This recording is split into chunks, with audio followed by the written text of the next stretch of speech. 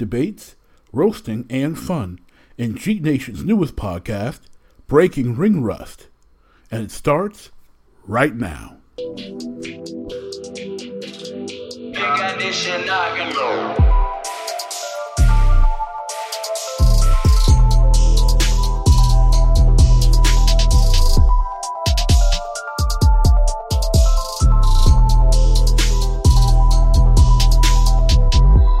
Welcome to another episode of Breaking Ring Rust, a pro wrestling podcast by Cheat Nation. My name is Rockin' Mr. Magic. I am joined by always my co-host, the Cold Heart, JT. What up, Cold Heart? Glad to be with you as always. Yes, glad to be back. Well, ladies and gentlemen, we are so glad you're joining us for this episode. This is our season premiere of season 2 of Breaking Ring Rust. We've had a full year, September, now it's October 2019, and we are raring to get go with season 2. So we have a special thing going on tonight. And JT was the one who set this up. I'm going to let the Cold Heart make the introduction. All right. So our next guest, I actually met kind of over the phone a few years ago, and I've had several interactions with him over the year. This is our first time actually kind of meeting face to face. But he is not only a wrestling legend, he's now an evangelist. Give you a little bit of his backstory. He is a former NWA United States heavyweight champion, former world television champion, multi-time world tag team champion, world six-man champion. He also unified the national championship with the United States championship and unified the world television championship in the NWA with the UWF television championship, the one and only Nikita Koloff. Nikita, welcome to the show. JT, thank you for that introduction, man. Hey, you've done your homework, brother. I'm impressed. And je t'aime. Watched it all and Nikita, I don't mind mainly, but I got as an debut when I was scared to death that you and Ivan were going to come to my house in Cabarrus County and kick down the door and beat my dad up. So you guys really had me sold on the whole gimmick. Well, which was the idea right out of the gate. And I very, very vividly remember on Mid-Atlantic Championship Wrestling. And I just thought, man, if these guys can beat up these guys, what if they showed up at my house? That's a deep cut to pull out those guys' names. Yeah, the young bloods, man. You're going back. Like I said, we want to be respectful of your time. So let's dive in here. Something that always fascinated with me is reported that you went to what some people call wrestler high school. Curt Hennig, Barry Darsow, John Nord, and Brady Boone. And what did you know of those guys? Well, hey, let me say too, by the way, congratulations on your first year and moving into your second year for breaking off the wrestling, the ring rust. I love that. That's a great title you guys got there. So yeah, actually, pretty interesting. There were 7 of us that came out of there, all within a 3-year period. And 5 of the 7 played on the same high school football team 1 year, because obviously we were different years of graduation. And yeah, it was pretty crazy to look back on it, because none of us at the time ever, other than knowing Curt Hennig's dad was Larry the Axe Hennig, none of us really entertained any idea of wrestling. And I don't even know if Curt did at the time. But and then if you want to take it one step further, Vern Gagne was actually a graduate of Robbinsdale High School, and Mean Gene Okerlund. Now they are a few years ahead of our time, but they came out of the same high school as well. How crazy is that?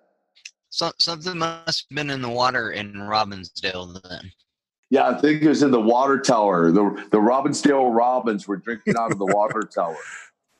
Now, that perfectly, you said you never, a lot of you guys never thought about going into wrestling, and that kind of segues perfectly into my next question.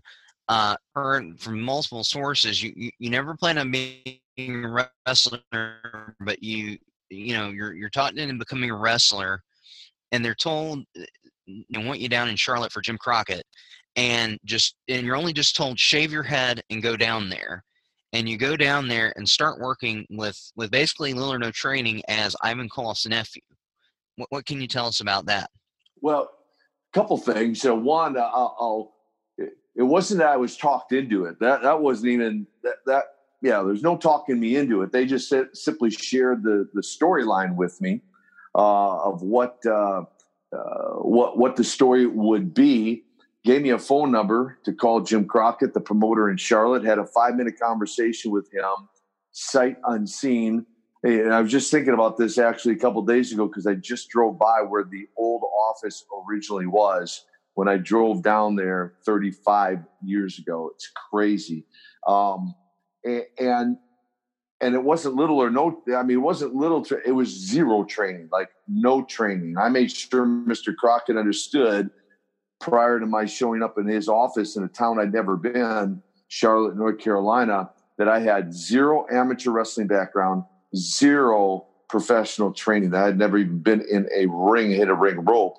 And he said he understood that and just simply instructed me to sight unseen, no cell phones in those days, no taking pictures and sending it through the wire. And then I didn't have another conversation with him until the day I walked into the office 2 months later, took a look at me, and the rest, as the old cliche goes, the rest is history. Introduced me to my new partners, put me right in the interview set. And that was my introduction to professional wrestling as the Russian Nightmare, Nikita Koloff. What is some of your memories of working with Ivan and Jim Paris as you started to train and started to, develop as a wrestler? Well, it was Ivan and Don Kernodle. Yeah. They were the world tag team champions. And so, we, of course, I give all credit, really so much credit to a number of people, but them being two of them, because what we did after we finished all the interviews that particular day,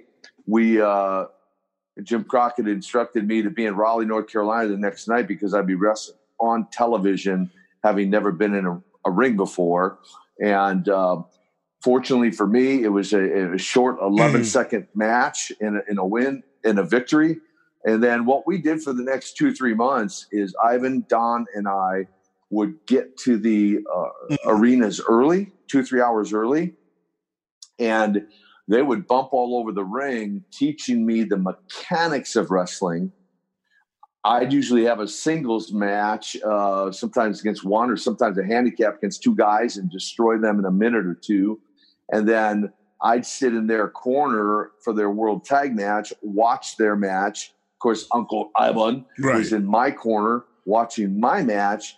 And then every night on the drive home, we talk about the psychology of wrestling and why they did what they did and how I can improve upon what I was doing in the ring.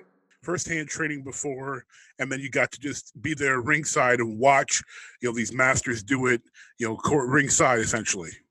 On the job training, my brother. Yes. Awesome. Talking about Ivan, that's something I wanted to get into because I met Ivan myself back at Steamboat's gym, and they say that the best characters are people who are just themselves amped up to a higher degree. But I've got to say, as good of a character as Ivan was, Ivan the person and Ivan the man could not have been more different. Because Ivan Koloff was this vicious Russian bear, who I will take you in Russian chain match. Yeah. But Ivan the man was just such a sweet guy. So he could not have been more different. And I knew him for a period of, I'd say, about 4 years. And of course, Ivan's no longer with us. But he just always struck me as just one of the sweetest people, not just in wrestling. What can you tell us about what you know of him, the man, and your memories of him? Well, yeah, you're exactly right. I mean, I don't know, honestly, to date, that there's really anyone who had a crossword about Ivan. I mean, he was the consummate worker in the ring, always about business. Wasn't ever really trying to rock the boat, if you will. Did what was asked of him, and well liked by basically everybody I know that ever worked with him. There could be somebody out there, I don't know, but I've never met them. And so you are right. He is. He was just a great guy outside the ring. It reminds me of another similar story, George the Animal Steele, who had kind of this crazy character, right? But coming beknownst to many people, he's a school teacher and one of the most lovable, likable guys on the planet. And that essentially was Ivan as well. Right. Now, when you're teaming with him after you've been in the business about a year, you participated in what was one of my all-time favorite angles, especially being in Charlotte, where you got to do something I think a lot of wrestling fans like do. You sickled David Crockett. I did. That's correct. Yeah. And from what I've heard, you didn't hold back. David said, "Bring it." You definitely gave it to him. Well, and that, go ahead. Sorry. And that of course led to a huge Great American Bash match in Charlotte at Memorial Stadium. So just share with us your memories on that angle and leading to that big matchup with Flair for the world title. Yeah, it was a unique approach to a match because Rick and I had never been in the ring. As you said, I had only been in the business barely a year working towards that angle. We had no real encounters other than conversations. Ivan and I did these dungeon scenes. My training for the gold and for Ric Flair, and culminated by, as you made reference to, sickling David Crockett, which, in my mind, I was like, it's television. It's got to look good. I don't recall him saying bring it, but I definitely did.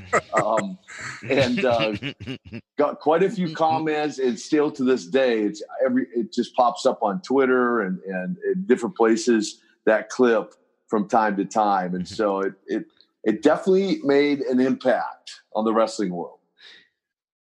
Yeah, it was part of something that was sold in PWI magazines at the time. I think it was called Lords of the Ring was the tape. And I remember watching the tape, and I remember you doing the neck exercises with the Russian chain around your forehead, right, while Ivan was holding it. And, then and the sickle on David, and just it's such a great angle, and I think that was the biggest crowd you guys had that year for the Bash as well. Well, it was the first ever Great American Bash, and when I reflect back on that, it was almost to the day, I think 13 months to the day from the time I had showed up at the office and put on an interview set. And in that short period of time, I'd become the world tag champion, world six-man champion, as you were mentioning earlier. Now I'm wrestling for the world heavyweight title. Really kind of surreal to look back on it and think about it as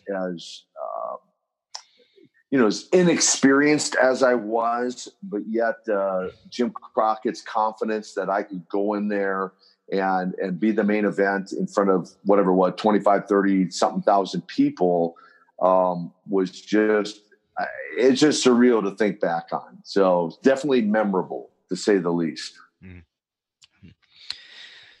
Yeah, it was a great angle, and like I said, people are still tweeting about it today.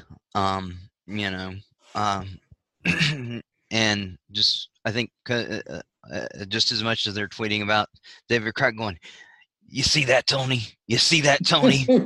Right. Look at that, Tony. Right. Look at that, Tony. He's going to get him, Tony." All right. We're going to fast forward about a year, and you had something that is, been duplicated quite a bit. You did a best of 7 series with Magnum TA, or actually best of 9, because a couple of the matches ended in schmuzz finishes.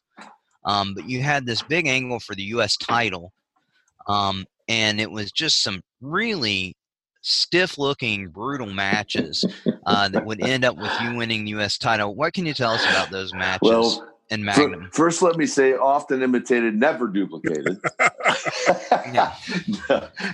Yes. Well, no. On a serious note, probably the most talked about matches that I had my entire career by the wrestling fans. Anywhere I go, doing autograph signings or speaking in churches or men's ministry or wherever I go and whatever I'm doing, when they bring up my wrestling career, the best of 7 against Magnum TA is the most often mentioned. And kudos to Dusty Rhodes, my former partner, who was a creative genius, came up with the idea of that.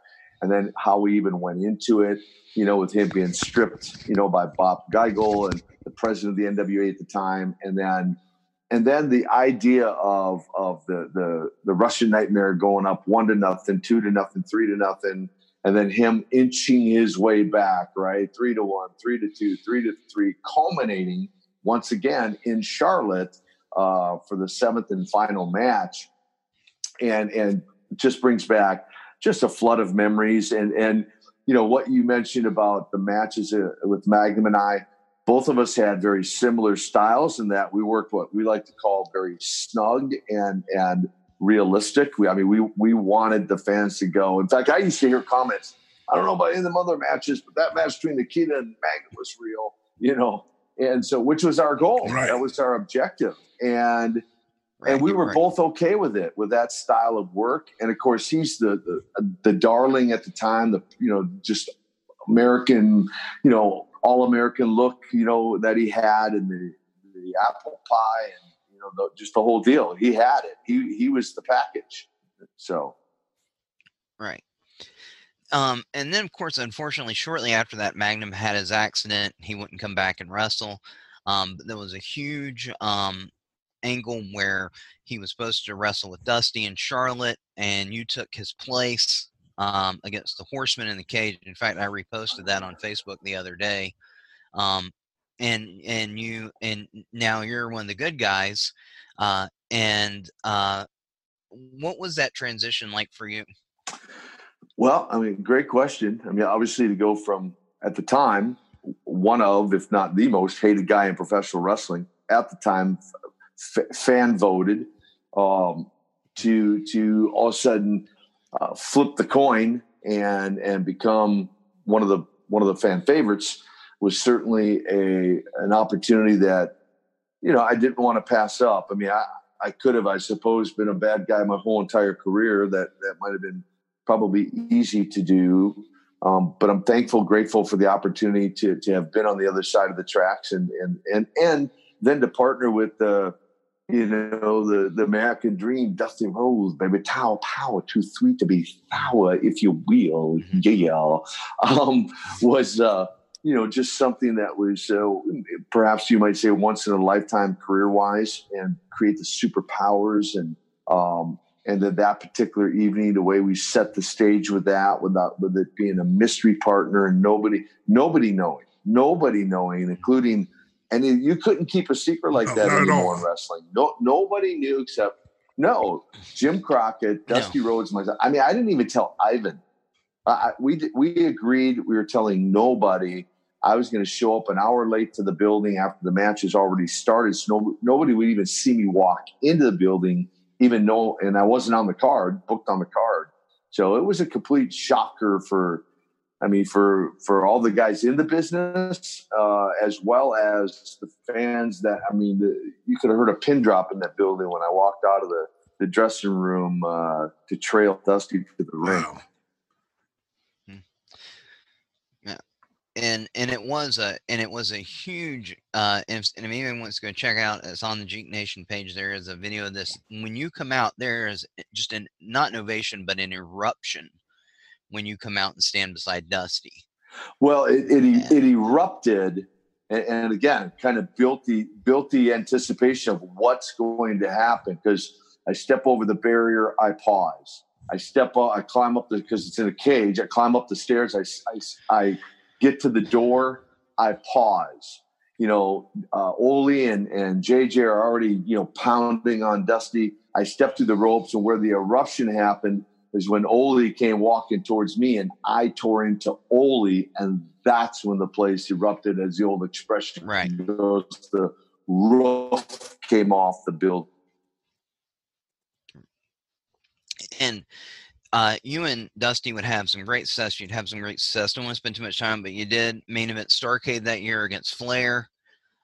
You guys would win the second Crockett Cup. and then heading into the summer, you would be part of the first two War Games.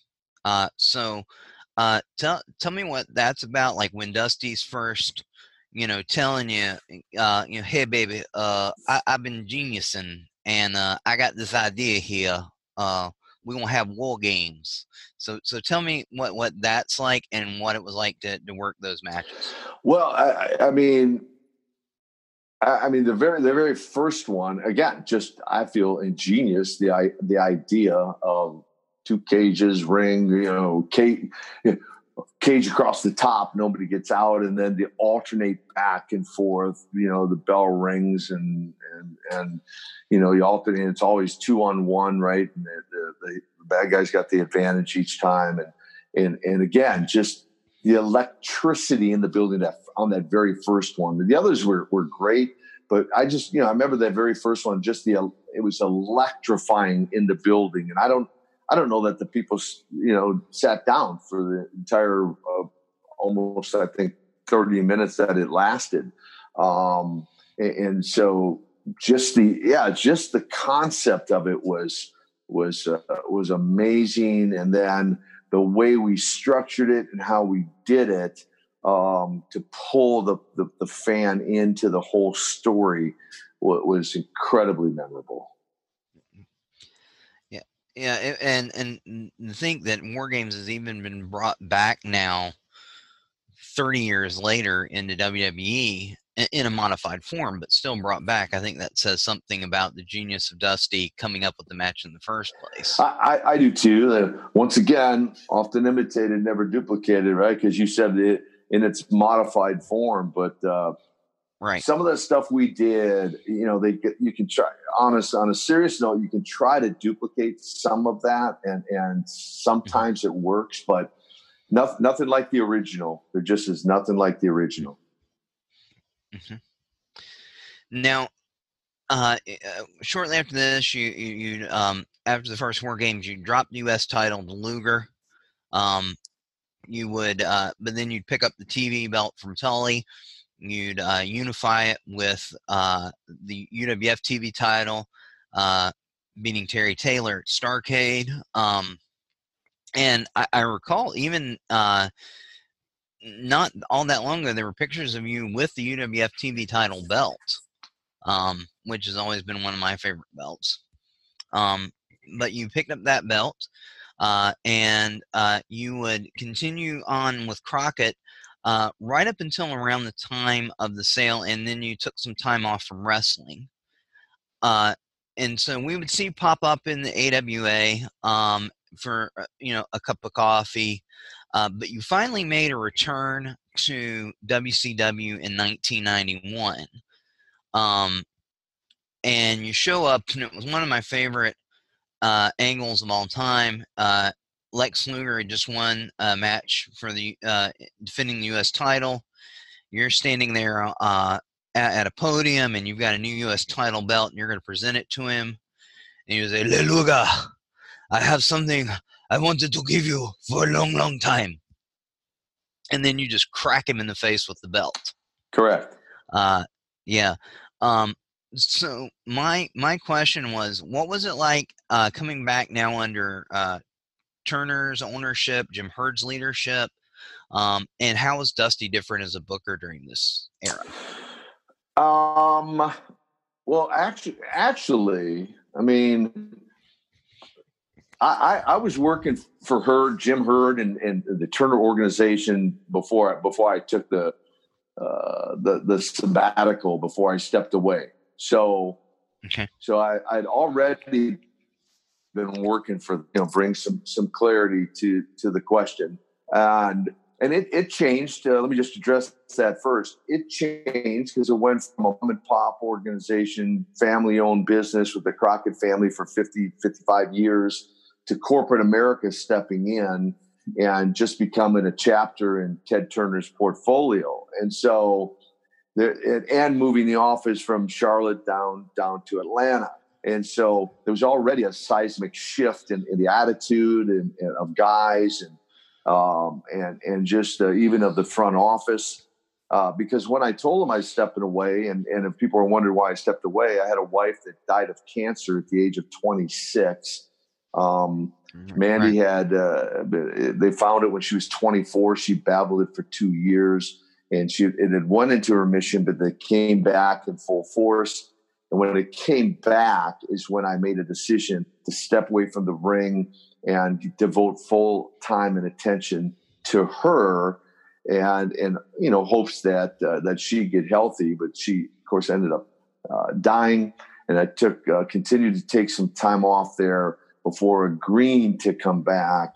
And they wanted me to be the bad guy, right? And I tried to tell them, I go, the Angdom, that we did, the turn to the superpowers got over so strong, so well. I go, I don't know that's, oh, no. We're going to put you against Luger. He's our second hottest, baby face. And so they did, and we did. We did it. And it was about 50-50. I mean, we get to arenas, about 50% cheered him, 50% cheered me. They're like, well, okay, well, you're right. We'll put you with Sting. He's the hottest baby face. So then we did the deal in St. Pete where they were wrestling the Steiners and Luger Ducks, and I hit Sting, and we fight out into the parking lot.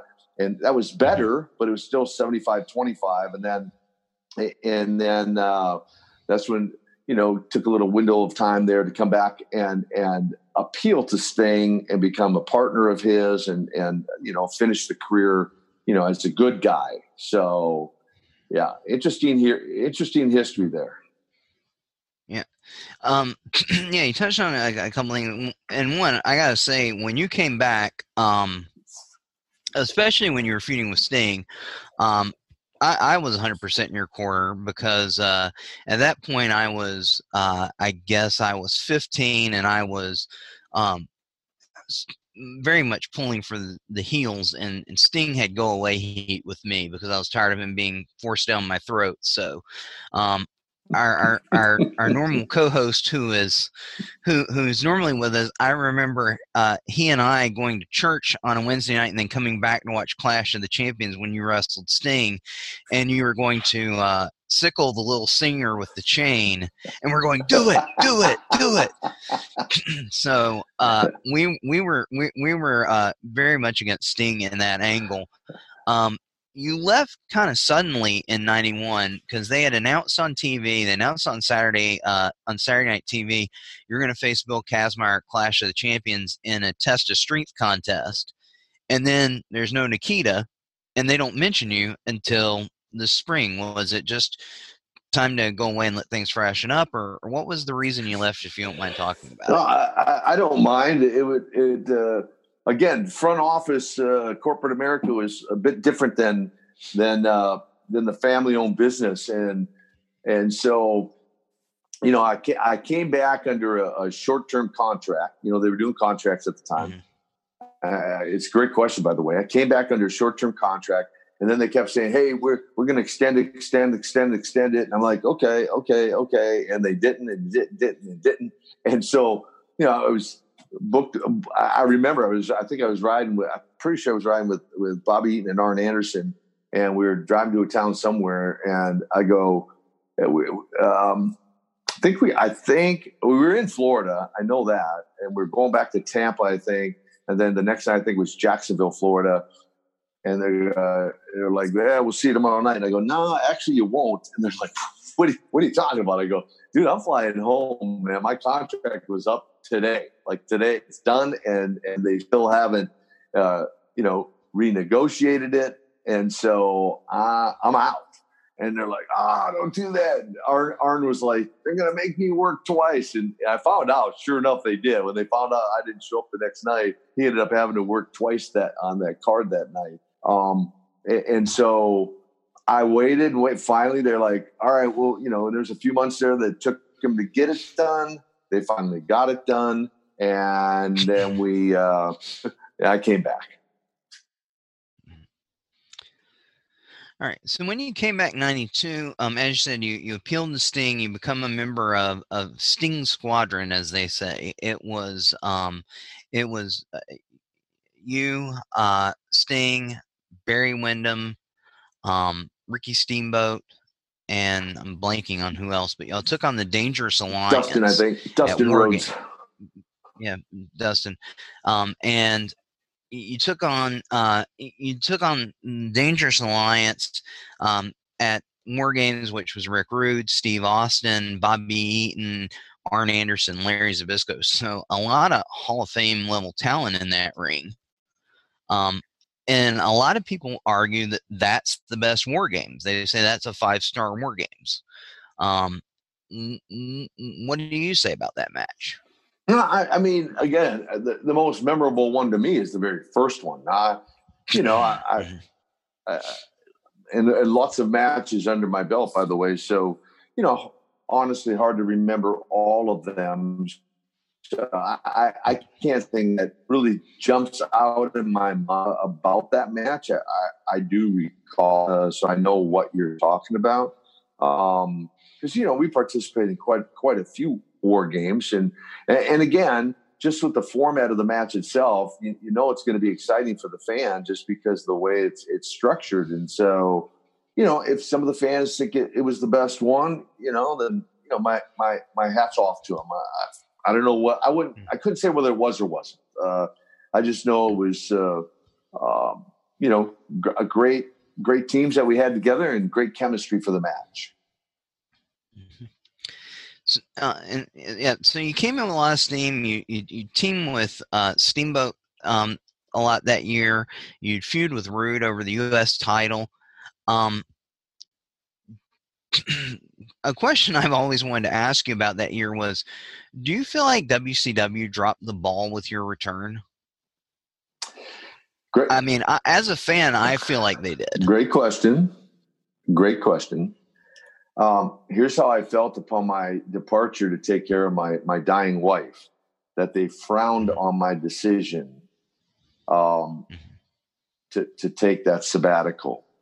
Because, and I say that because when I returned, in my view, they never, not only in the ring and with storylines, but just even outside the ring, I don't feel they ever treated me with the respect that I had earned. And to your point, I felt like they were intentionally, trying to, as we would say in the business, bury me and bury the character and bury the career. Fortunately, I learned enough in the early part of my career from Ivan and Don and Dusty and others to know how to keep myself over, while at the same time just throwing me in matches that made no sense. And so I would have to say your observation was pretty accurate. All right. And my next question, this is the last question about your career, is this. You leading, the last time we're going to see you is at Halloween Havoc that year. Originally, you're booked to face Rude. Rude already has an NWA title match that night, so they put you in the ring against Vader. And you guys have a, as you say, very snug or stiff match. And we don't see you again. I talked to you a few years later. You said you got injured in that match. Tell us a little bit about what happened and your decision to walk away from the ring there. So, not a career-ending injury, but it turned out to be part of my own personal plan. By that meaning, I told Ivan and Don, from day one I got in the business, I said, I'll be retired from active wrestling, by the time I'm 35. And they're like, they're getting your blood, you'll wrestle forever, like some of the guys. And I'm like, no, I go, I'm leaving on top of the business. I am not hanging around so long that fans want to know when I'm going to quit. And so that particular night, I injured my neck. And Vader, had a kind of a reputation of being a bit reckless. That everyone kind of knew that, and so trying to protect myself, we were battling out on the floor, and he clotheslined me the back of my head and pinched a nerve in my arm, and wasn't sure what happened to my neck at that point, and then reported that night. But then the next morning, I woke up. I was going to go get my neck, checked out, and ended up ended up realizing I had a hernia. He's, legit 500 pounds. So I had a hernia. So I had to get hernia surgery, get that repaired, while at the same time having my neck looked at from everything from a chiropractor to a neurosurgeon with an MRI. And what they determined, I was 33 at the time, and they said, you have the neck of a 55-year-old man currently with bone spurring, arthritis, and a deteriorating disc. From all that fake wrestling, right? And from all the pile drivers and all the different moves that we experienced. And so I was rehabbing the neck. I had the hernia surgery, get ready to turn 34. And I thought to myself, okay, by the time I go back, do I really want to go back for a year or 9 months or however long, and then walk away? So I just made the decision at that point in time, over the holidays, Thanksgiving and Christmas, to bronze the boots and walk away under my own terms and see what life held next for Nikita Koloff. Nice. So, gonna fast forward to about 2.5, 3 years past that, and I was working at a place called the Baptist Bookstore in South Boulevard in Charlotte, and I get a phone call from a guy one day ordering a book called Point Man, and he asked me to ship it to him, and he gives me the address of Koloff's Fortress of Fitness in Concord. No, really? And I said, yeah, and who am I shipping this to? And he says, Nikita Koloff. And I said, You're Nikita Koloff? And you said, yes, that's me. And I said, and I used your full real name, and you said, wow, you actually know my real name. And you and I ended up having a conversation for about an hour on the phone. It's crazy. And you talked about your conversion and life since wrestling, and you told me the story about getting hurt in the match with Vader.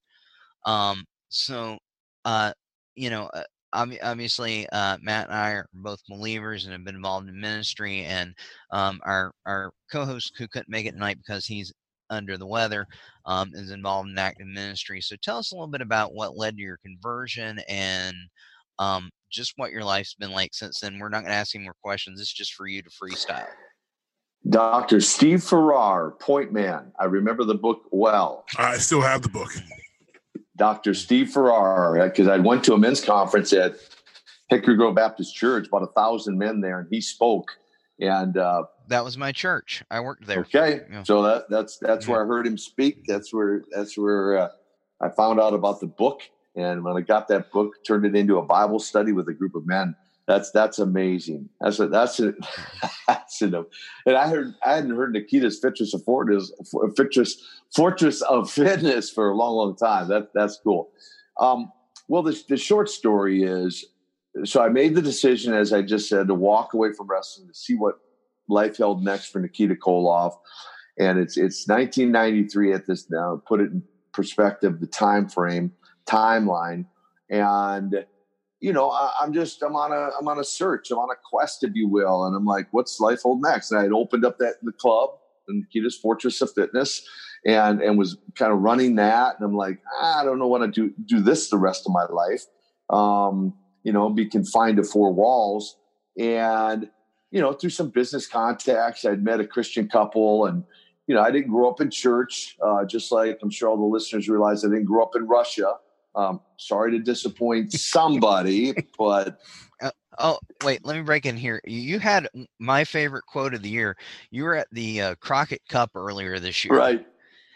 And a guy interviews you, and he says to you, "Hey, Nikita, what happened to your accent?" You just look at him, just straight face, and go, "I've lived in America for 35 years." Exactly. Like, dude, I don't know why, but that got away with me. I'm like, good. Dude, I should know English by now. I've been here for 35 years. Come on. Right. And Caprice Coleman, that he was doing the interview. Great guy. But Caprice is a great guy. Yes, he is. And we had some fun with that night for the NWA Crockett Cup. So I'm on this search, if you will, and really it's kind of a time of reflection, right? Because I've left wrestling now. what's life hold for me next? And so I'm reflecting on the success of my past, the fame of wrestling with my name taken all over the world and my face and my likeness. And, I call a bookstore and you go, is this really him? Right. So, I have that behind me, and I came to a realization, and that was that something was still missing. I was successful, but I was unfulfilled. Right. I mean, the roar of the crowd, the title belts, the travel, all of that experience was exciting in the moment, but come the end of the night, all that ends, right? You got to get up the next day and look for the next thrill. And so I'm looking for what's next. I meet this Christian couple. They invite me to a church service. Again, not growing up in church doesn't mean I never went to church. Just means I went for all the wrong reasons if I did go, right? Gotcha. And so I call them one day, say, I'm going to be there this Sunday. And they're like, great, we'll meet you there. And I just sensed, just walking into the place, I can tell you something was different. And then come the end of the service that day, when an altar call, as we know it, was given, an invitation to accept Jesus Christ into your heart, into your life. It was my aha moment. I'm like, I've never done that. Now, I heard the stories. I would say it this way. I had knowledge of who God was and the story of Jesus dying on a cross. But when it came to that story moving from my head down to my heart, that had never happened until that day, 17 October 1993. In fact, my spiritual birthday is getting ready to come up here in a couple weeks. Awesome. And I had an encounter at the altar that day, and my life has never been the same since that day. I went fantastic. Praise God. I went from being successful and being unfulfilled. And I can tell you, if I had died that day, I would have died a fulfilled man, just because of that encounter with that personal relationship with Jesus. Awesome. So you take that amazing moment, and it's awesome that you still remember the date of your conversion. And later on, you start to get involved in doing ministry yourself. Tell us just a little bit about, for anyone listening who would want to know about your personal ministry, what you're currently doing right now. Well, I appreciate it. Yeah. And I didn't just dive right in. A lot of times celebrities, others get saved, they give their life to Jesus, and, churches and organizations try to kind of, if you want to say, really kind of take advantage of that before they're ready. Which I did not do. I spent the first 5 years just kind of getting my hands dirty. And by that meaning, I went on a missions trip to the island of Trinidad and helped to build a church, poured concrete, laid block buildings and, block wall, stuff I'd never done before. And then I went back to the island of Tobago to help build a Bible school. And then I went to Angola, Africa for 3 weeks to help build the church over there. And so I did some of those things, and I was discipled. I was discipled and mentored those first 5 years before I ever really dove into evangelism and sharing the gospel. Awesome. And so I'm thankful I had that foundation, and that God brought the men of God in my life that really poured into me. The conference with Steve Farrar being one of the experiences and events that I had, and so I got that foundation, and then the Lord swung the doors wide open in the fall of 1998. And if you fast forward this many years later, I've now been in I've ministered, preached in approximately 1,200 different churches. I've now been to a total of 28 different countries. I've ministered to audiences of one. The largest audience was in Jamaica, over 73,000. Wow. Where I ministered. Actually had Lex Luger with me, who's a solid Christ follower as well. On that event, we tag teamed, if you will, to that audience, and saw so many people make a decision for Jesus. And so all that to say, so I do the evangelism, and one of the things currently is Lex and I earlier this year launched a men's ministry called Man Camp.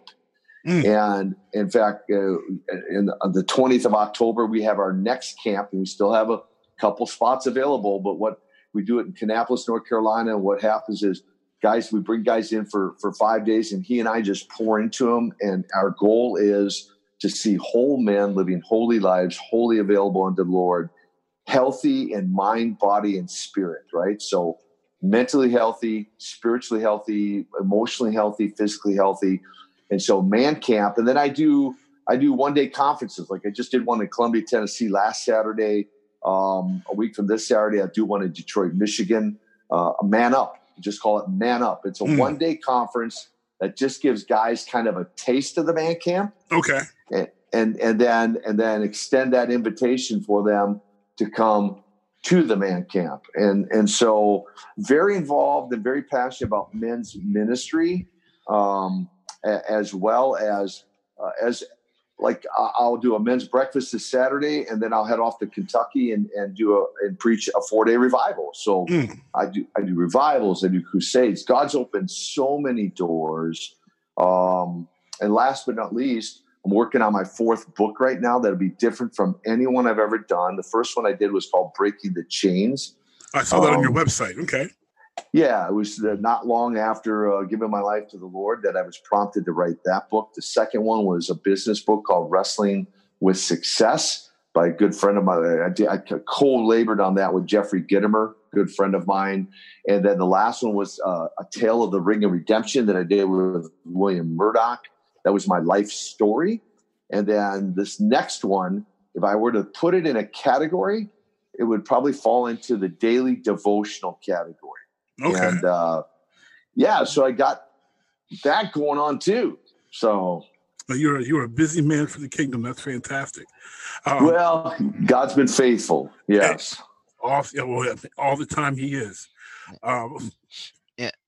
And it's cool you mentioned Lex, because we actually did a 5-part series on Lex. We did 5 parts on Lex. Yeah. Our recurring guest, who's also Matt, he's a big Luger fan, so we delved deep into Lex. And actually, I was going to ask about your relationship with him, but being that you mentioned it, and wrestling fans who happen to be Christians as well would probably want to know, other than Lex, are there any other former wrestlers that you do ministry with?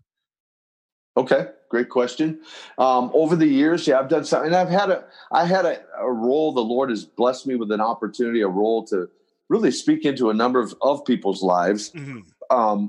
Ivan being one, Uncle Ivan, invited him to a revival. Didn't know he was there till I saw him at the altar, surrendering his life to the Lord, and that was a complete transformation one night. I'm talking about from drug addiction to tobacco addiction to alcoholism to cussing like a sailor to all that slate being wiped clean. And he went on to become an ordained minister prior to his passing. And so had a hand in that. Road Warrior Hawk, before he passed, I invited him and Animal to a Christian professional athletes conference in Phoenix, where Hawk heard a message from Jensen Franklin, and a great minister of the gospel. And Hawk was the first one to the altar that night. We baptized the guys in the pool there at the conference. Brought him on the road with me for a year and a half before he passed, and was just mentoring, discipling him. Sting. I spent about 5 years going to his house once a quarter to really disciple, mentor him and his sons after he gave his life to the Lord. Tully Blanchard, Ted DiBiase, I've done ministry with over the years, and so very fortunate. And then of course now Lex and I have done the most ministry together, including launching these man camps. And if the people will probably mention it again, I'm sure, but if they want information on it, there's guys out there that'd be interested in spending a few days with Lex and I and letting us pour into you. Just go to mancamp.info, mancamp.info. That's the website, and they can read about the ministry. And if they're so led to, get registered and come hang out with us. Yes, indeed. And Marks, we will include that website in the description, mancamp.info. If you desire to get blessed and learn from the Lord and just receive from the Holy Spirit through Nikita and Lex Luger. We only have a couple minutes here left. I think JT has one last question before we let you go. Yeah. my question was, it's two-part question. One, who from your era did you not get to work with that you would have liked to have worked with, and who from the modern era, if you're paying attention to any of the modern stuff, would you like to work with today? Great question. I mean, I don't. I just catch bits and pieces. Actually, I hadn't had television. I hadn't had cable or satellite for 12 going on 13 years in my house. I just don't have time for it. But there's a few guys. I mean, the big buildup over the years, of course, was, what would have happened with, Nikita against Hogan and right. that I think would have made for an interesting match. And actually Shawn Michaels, I think I would have enjoyed, some matches with Shawn. I mean, there's a few guys. Obviously, the Rock would have been fun to have a match or two with. Number of those guys would have been fun. Modern day, John Cena, maybe, and yeah. Well, he and I was actually thinking of him and Russo when I was talking about them trying to duplicate some of the success of you and Magnum. Yeah. Yep. And I've heard that, and hey, you never know. I'll plant this seed out there for all the listeners. Who knows? Maybe Uncle Nikita will pop up one day. Just there's a little seed for you guys there. Uncle Nikita, maybe one day. We'll see. And NWA Power goes live. You never know. Yeah. Uncle Nikita may show up. Uncle Nikita and his nephews. I don't know. Who knows? You never know. That way, I'm down for that. I would mark out over that. Let me tell you. Keep listening, listeners. Keep your eyes and ears open. You never know. Stranger things have happened in professional wrestling. Mm-hmm. Hey, let me just say real quick too, guys. I appreciate the time tonight, and as you got praying folks out there, and you guys are praying. One of the things I'm working on right now is a vision board for 2020 to 2025, and man, I've got a lot of countries listed on my vision board that I'm hopeful of being able to go to over the next 5 years, and just I'm going next year, believe it or not, to Japan. Hadn't been there since 1986. Going back as a minister this time during the Olympics next year in Japan. Awesome. To do ministry, and I'm going to Israel. I'm going to the Philippines to do some conferences in Manila and Cebu, and just petition everybody's prayers out there, and getting ready to ramp up. There may be some individuals or some organizations that would want to, partner with me, financially partner with me. We are 501c3. And so, that I'm getting ready to amp that up here over the next few months and really launch Koloff for Christ Ministries on a big scale in 2020. So just appreciate everybody's prayers. Oh, definitely. Of course. And yeah, absolutely. Thank you for your time. Yes, we greatly appreciate your time. And just before I go to the closing, you mentioned the Man Up website, but are there any other websites or any other contact information should people want to reach out to you that you'd like to share? Yeah, I appreciate that. Of course, the Man Camp website, they can directly email me through that. My main site is NikitaKoloff.com. That's the main one. And then if they want to follow me, I mean, I have a Facebook presence, but I'm more of an Instagram, Twitter guy. I usually post something positive every day on there and just try to encourage people. I'm a big encourager.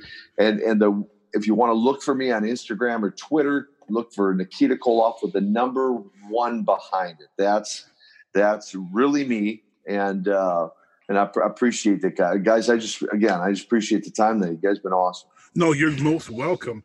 Well, Marks, that's it for this episode of Breaking Ring Rust. Huge thanks to our special guest, Nikita Koloff. And again, I am your host, Rocky Mr. Magic. He is the Cold Heart. We want to thank you for listening. We could not possibly do this without you, not without you, Jeeks. So please take the time, like, rate, review the show on your favorite podcasting app of choice. We are on iTunes, Spotify, Stitcher, CastBox, and more. And if you can't find us, let us know at jignation@gmail.com or message us on Facebook at jignation. And until next time, get yourself over, Marks.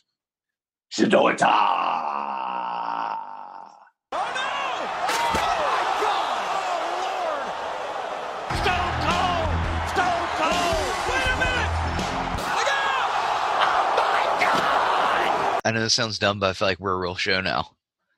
Yes, yes. We're a real show now. Yay! Yeah.